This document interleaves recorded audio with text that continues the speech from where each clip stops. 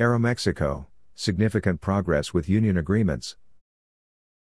Grupo Aeromexico, SAB, DeCV, reports that significant progress has been made in collective bargaining agreement Contratos Colectivos de Trabajo, negotiations with its unions, progress that was necessary to face the adverse effects caused to the airline industry by the global COVID-19.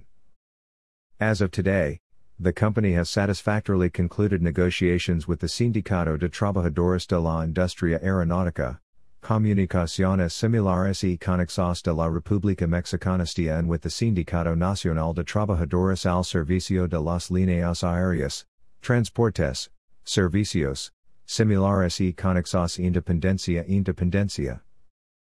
Likewise, negotiations with the Asociación Sindical de Sobrecargos de Aviación de México ASA, are continuing in the best conditions, aligned with the objectives required to access the financing that will give viability to the company. It is also important to highlight that the ASA, Independencia and STIA unions complied with the optimization and staff reduction program in October and November necessary for the company to continue its restructuring process.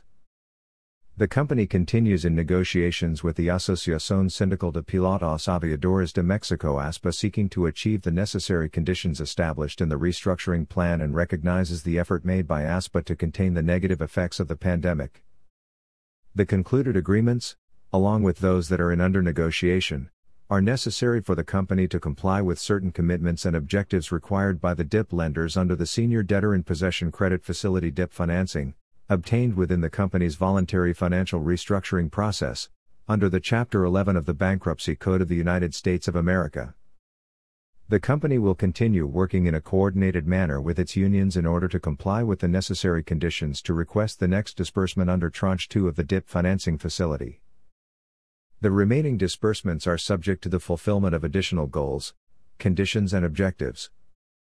Andrés Conesa, CEO of Aeromexico, commented, "The favorable outcome of the negotiations with the Independencia and STIA unions, as well as the progress with the Flight Attendants Union ASA, represents an extremely important milestone to have access to the next stages of DIP financing under our restructuring process.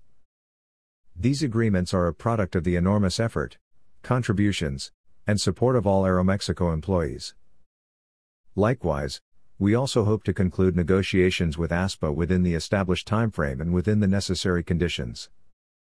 We recognize the invaluable support of our unions so that Aeromexico consolidates in the future as the leading airline in our country and continues to unite Mexico with the world.